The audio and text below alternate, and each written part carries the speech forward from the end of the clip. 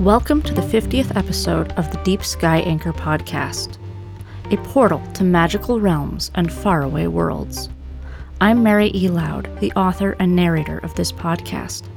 Today's story is No Catch, a sci-fi story originally published in Queer Sci-Fi's anthology, Innovation. Enjoy. What's the catch?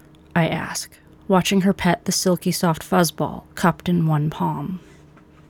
It's green, like the inside of a kiwi fruit, and about the same size. What do you mean?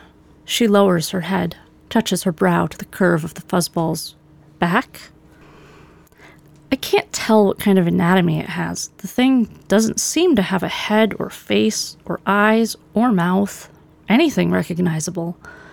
But it does purr, a soft cooing sound that soothes a troubled soul. There's always a catch, I say. It reproduces too fast, or turns into a monster with big teeth if you feed it after midnight. She shakes her head at me, amused, dismissive. Or it's sucking up your blood through its fur, I continue. She just laughs. Maybe it's going to transform into a copy of you during the night and replace you. Would you like to pet it? She asks. I reach out and touch the soft fur with my fingertips. I feel something in my chest loosen, untangle. A knot that had been choking me up ever since I came out as Ace and Cal dumped me. I've seen enough movies to know something this cute, perfect, it has to have a catch. This is the way the world ends, not with a bang but with a purr. No catch.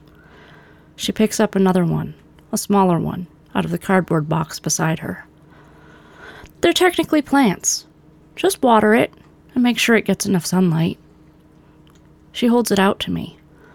This one has fur the pale shade of a creamy key lime pie. Would you like one? Yes, please. I take the soft, warm creature in my hands, and suddenly I feel a whole lot better.